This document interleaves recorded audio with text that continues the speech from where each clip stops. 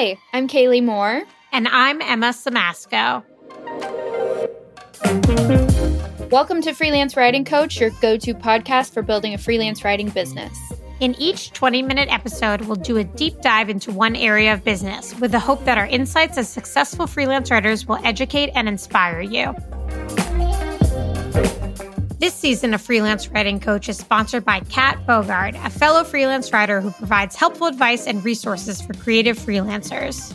We both know Kat personally, and if you're struggling to pitch stories and land freelance writing clients, Kat's Pitch Pack takes the guesswork out of formatting those nerve-wracking emails. The pack includes 8 pitch email scripts for a variety of scenarios, completed samples for each template, and some helpful tips to write pitches that get responses. For more about Kat and to purchase your own pitch pack, visit katbogard.com/pitchpack. That's KATBOGAARD/pitch-pack. Tell them Kaylee and Emma sent you. So one of the questions that we were asked was, how many clients should you have as a freelancer? And of course, there's no one-size-fits-all answer for a question like this, but it's one I think that you and I should discuss because there is a lot of, just interesting things that go into that conversation. So the first question I want to ask you is, how do you decide? How do you feel like you arrive at a place where you're like, okay, this is a good amount of clients. I'm at a good place. I can't take on any more work. Let's start there. Sure. So I don't have a great system for determining exactly how many clients I should have. And there are many other freelancers out there who do. But what I will share is that I have learned over the years that I have a lot of clients compared to other freelancers. And when I say a lot of clients, I mean a lot of clients at any given time. Right. Like, today at this moment, I have a lot of more clients than maybe a freelancer listening has. And the first time that I realized this was I was part of a copywriting mastermind. And one day we were sort of shooting the shit, so to speak, about how many clients we had. And I realized that I had more clients than everybody. There were 20 freelance writers in there, and I had more clients that I was working with at that time. I think at the time I was working with 12. And it wasn't that I was working with 12 every day. I would, it was that I had 12 open projects, right? Mm-hmm. And other people were working with 1 at a time or 2 at a time or 3 at a time. And they were like, oh my gosh, Emma, how do you manage 12? Blah, blah, blah, blah, blah, blah, blah. And it made me realize that the way that I ran my business was just different from how other people do it. And so I think that's what's really relevant to the how many clients you have conversation, which is, how do you run your business and how do you structure your business so that you sort of fit them all in? And I think it's relevant based on the services that you're providing, the timelines that you're providing. And so I'm curious from you, how do you think about the number of clients that you have? Yeah. I think that I, like you, don't have a finite documented system or process around like, okay, I'm at my max. It's more of a touch and go kind of thing where I'm constantly evaluating. I have a running list of projects on my desk every day, and I just kind of feel it out on my own and my own personal bandwidth. It's gotten a little hairy this past year because I normally have a workload that's tempered by travel. And without the travel on my plate this year, I have been super heads down on work, which means I have more clients than I normally have and have just kind of gotten to a point where I'm comfortable with a pretty heavy workload. I also have some subcontractors that I work with for various pieces of the execution puzzle, which has really helped me scale up. And so I think for me, the work-life balance is still not super healthy. I feel like I probably still overdo it. But what I have found is that having a lot of documented systems in place and really understanding how to find good partners and subcontractors and editors and things like that has helped me scale the business up much further than I could if I was just working by myself and doing everything by myself. And so that has been 8 years in the making of like figuring out how do I do this and how do I basically teach other people to do exactly what I do? How do I essentially clone myself in another writer? And so by doing that, I've been able to scale up a lot. And so I think for me, it's like I said, it's really just kind of feeling things out. And if I get to the point where my husband's like, oh my gosh, you're so stressed out, you need to stop saying yes to so many things, that for me is kind of like, okay, that's the max. So it's good to have an accountability partner. Yeah. So I think so much of this conversation around how many clients should you have is about sort of like, what does your mix look like? When I ask that, I sort of mean like, a lot of people have maybe an anchor retainer client. So they have one or maybe two clients where they're doing work with every month. I used to have one like this where, every month I worked with a client and I was guaranteed a certain amount of money for them. And then anything else I did was on top of them. It was for fun. There was sort of a revolving door of clients based on projects.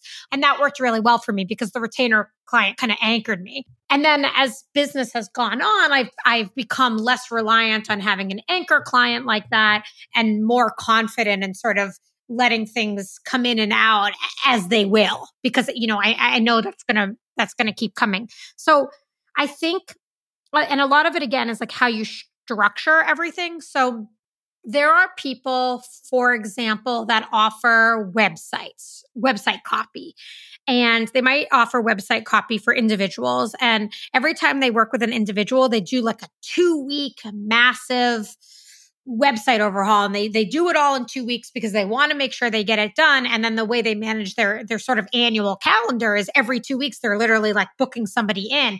And I think the benefit of this is, okay, and this goes back to productized services, that if every website copy project you do is $3,000 and you do a different one every 2 weeks, it makes it like really easy to plan your annual revenue, for example.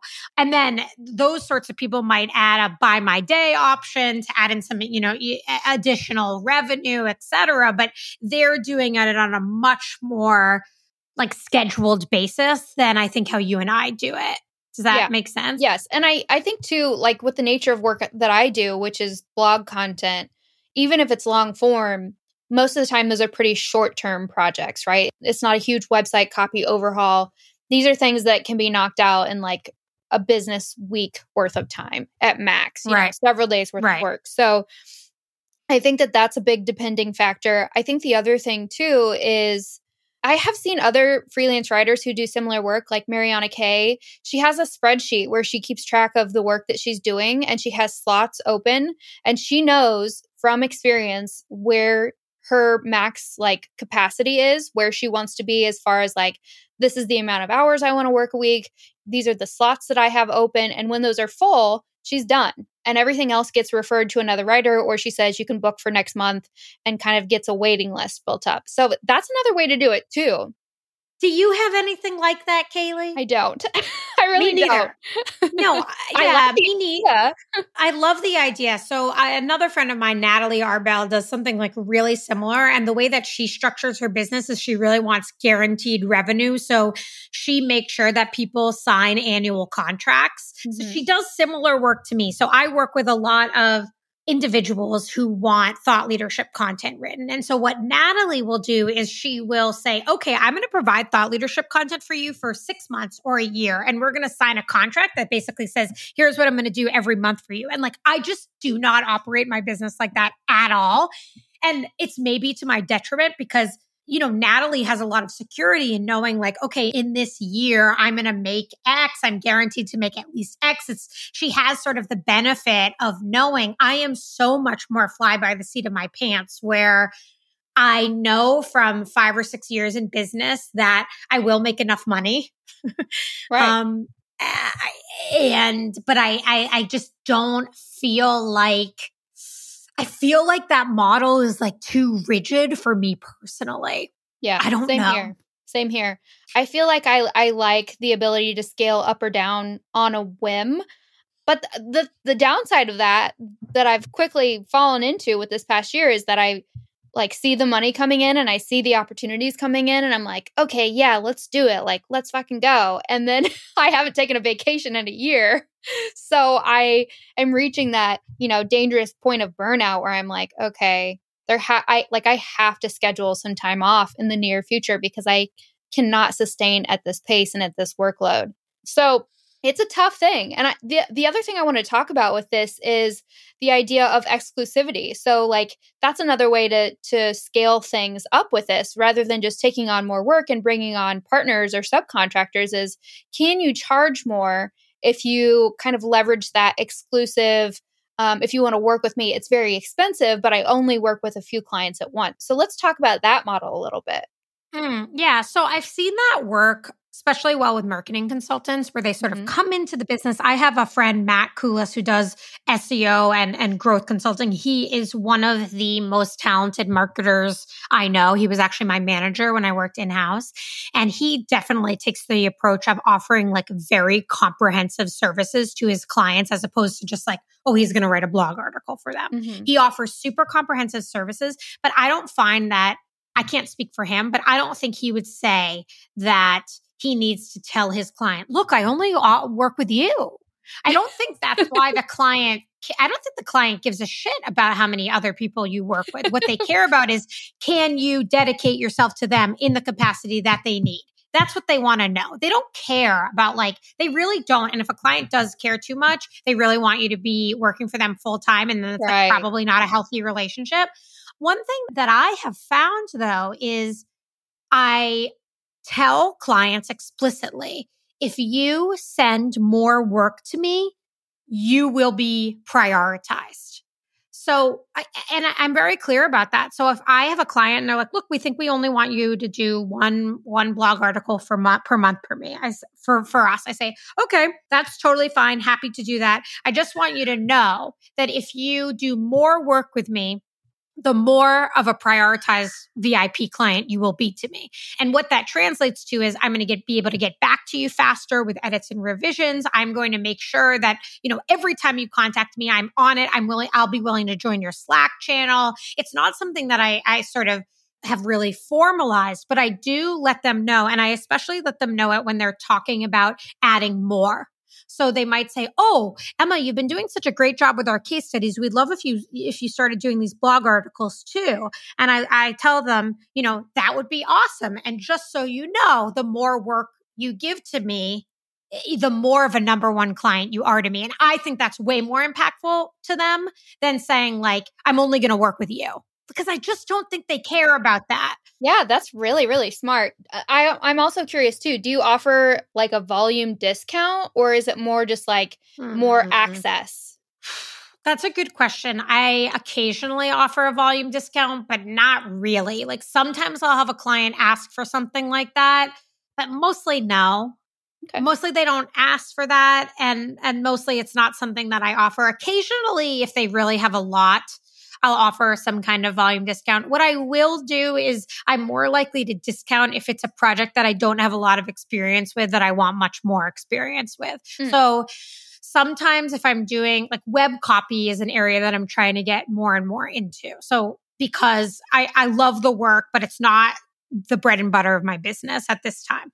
And so if someone comes to me with a web copy project, I purposely price a little bit low so that I'm more likely to get the project. And that's just a strategy I'm using as I build up kind of my portfolio and testimonials in that area so that, I know that my time is worth more, but that's a time where I'm kind of willing to take a little bit of a hit. So my next question then is related to this idea of productivity as it relates to volume and switching between projects. So I know that some people, and there are statistics out there that talk about how your productivity goes down due to context switching. So as you're switching between projects or clients, working on a variety of different things, it could be more difficult to focus and get into that deep work state. So do you feel that focused attention, time, energy should come at a premium? Do you feel like that should be priced up? How do you picture that?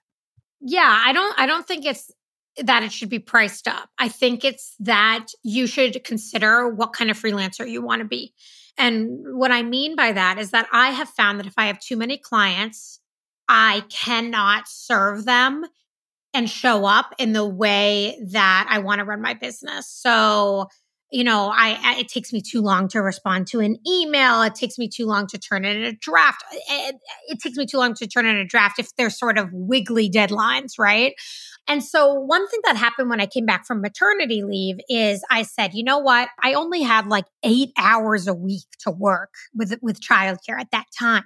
And I said, what I'm going to do is I'm only going to work with 2 clients and I'm going to show up as the best possible Emma. I'm going to bend over backwards for them. And it wasn't about the money that I was making because I knew the money I was making was enough to cover the cost of the childcare and run my life or whatever. It wasn't about the money basically at that time.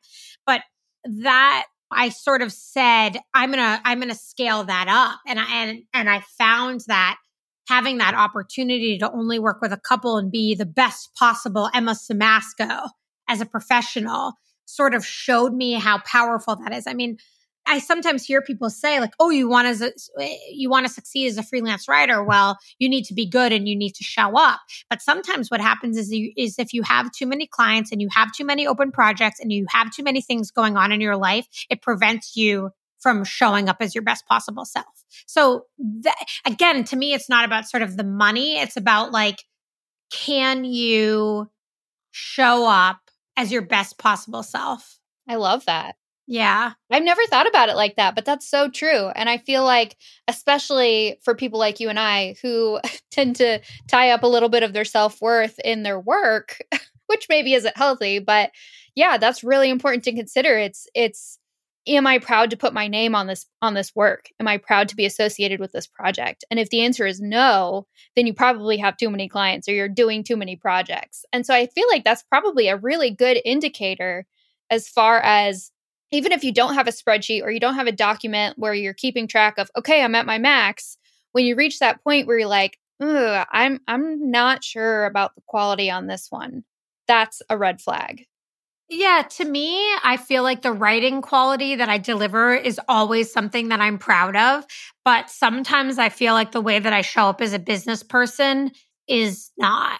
And that's just like being honest about what happens when I have too much on my plate is that I say yes to too many things and then balls get dropped. Like it sucks, but that is one thing that happens, that it's just like balls get dropped or like it prevents me also from being able to do some of the things that I want to do. So sometimes having too many clients prevents me from like keeping up with my emails that I send out 2 times a month. Like I struggle with consistency in a way that I think is not as difficult for you, but I struggle with consistency. And this year, actually, a focus for me has been to show up consistently with my emails and on LinkedIn to say like, okay, once a week, I'm going to post something on LinkedIn. And I am actually really, really going to send out an email, even if it's a bad email, every 2 weeks, because I just have struggled a lot with that consistency in the past. And I think it's preventing me from growing my business in the directions that I want it to grow. And that's kind of an aside because it doesn't exactly have to do with how many clients I have, but it also does.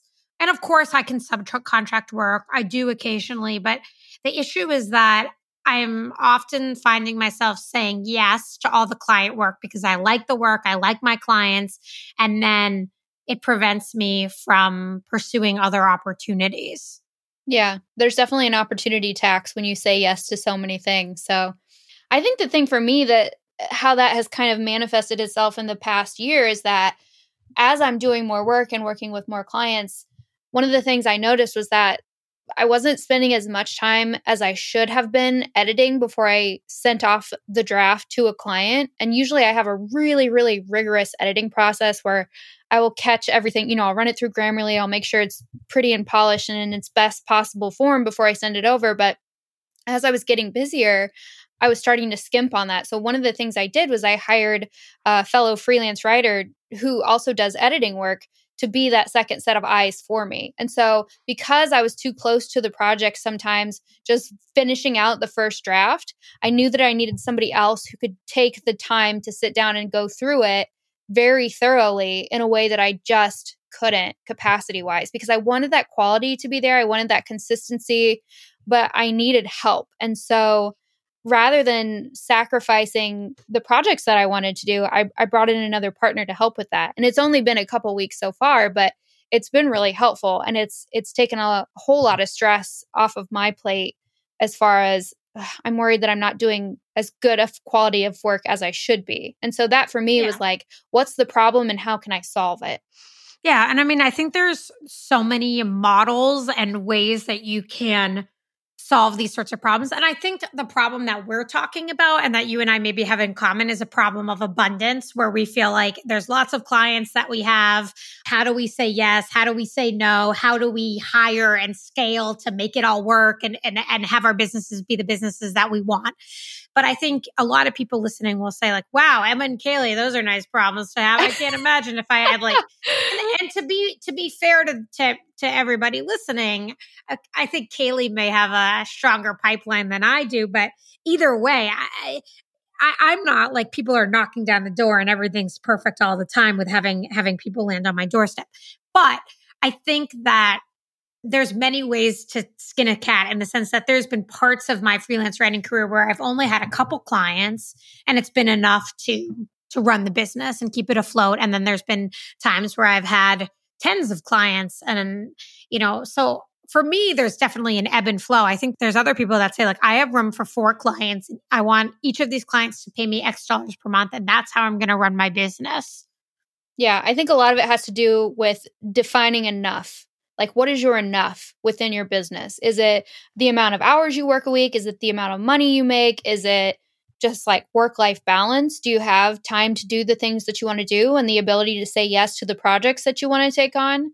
It's an abstract kind of question to ask yourself. But once you have an answer, even if it's still a little ambiguous, that can help you make those decisions and figure out like, okay, what is a healthy number? Or like, what does a healthy workload look like to me? But I feel like it's really important to define that a little bit and have some sort of consistent answer to keep yourself from falling into the pitfalls of like burnout and resenting your work and all of those things that can happen. Yeah. And pricing is part of that conversation too, in the sense that, maybe you only have a couple clients, but they're paying you amount that feels manageable to you.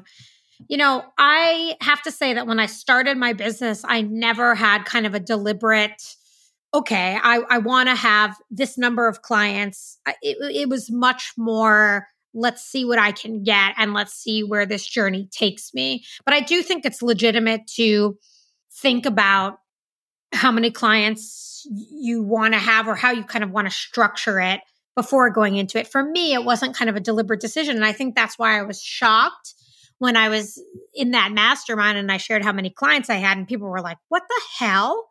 How are you doing that? And it is interesting because if I have clients listening to this, I don't want them to think like, oh my gosh, she has a lot of clients and that means that she's not paying attention to me, because that's not what's going on. I don't at this moment have too many clients for me to handle at all, but I don't know. It's an interesting question. We obviously don't have all the answers, and there's no magic answer to how many clients you should have. Yeah, it's going to look a little different for everyone. Like one of my favorite examples as part of this conversation is like Paul Jarvis, who I co-taught the creative class with, would take off like 4 months out of every year. And so once he completed his projects and he met his income goal, he was just like, cool, washed his hands of it. I'm done for the year. I'm going to do whatever I want to do until I pick work back up again. If you want to work with me, you can sign up on my wait list and I'll get back to you when I'm back and working again. But like that's a whole other option to consider too, is like the structure of your time and energy. Like maybe it's not even totally about the money. Maybe it's about like, hey, I want to travel 4 months out of the year, or I want to work on my novel, my passion project 4 months out of the year and not have to balance it with client work. Those are things to consider as well. Yeah, I think Sage Polaris, I don't know if she still does, but she used to teach a course or have some kind of group about like how to take off 4 months of a year. I think it was 4 months also.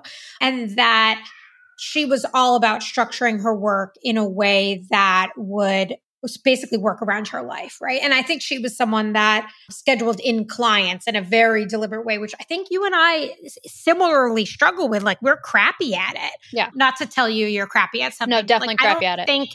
I don't think this is a strength for either you or me, and we suffer for it. Like I know that when I travel, it's hard for me to disconnect, even if I'm like, this summer, I want to be able to go to my parents for a couple of weeks and totally take the time off. And it's like, I don't even know how I'm going to do that. Mhm. Like, it's seriously like, I don't know how I'm going to do that.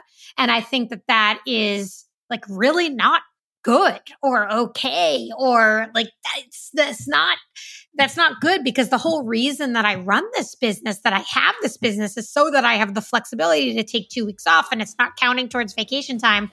But, as they say about being self-employed is that, you're always working in a way.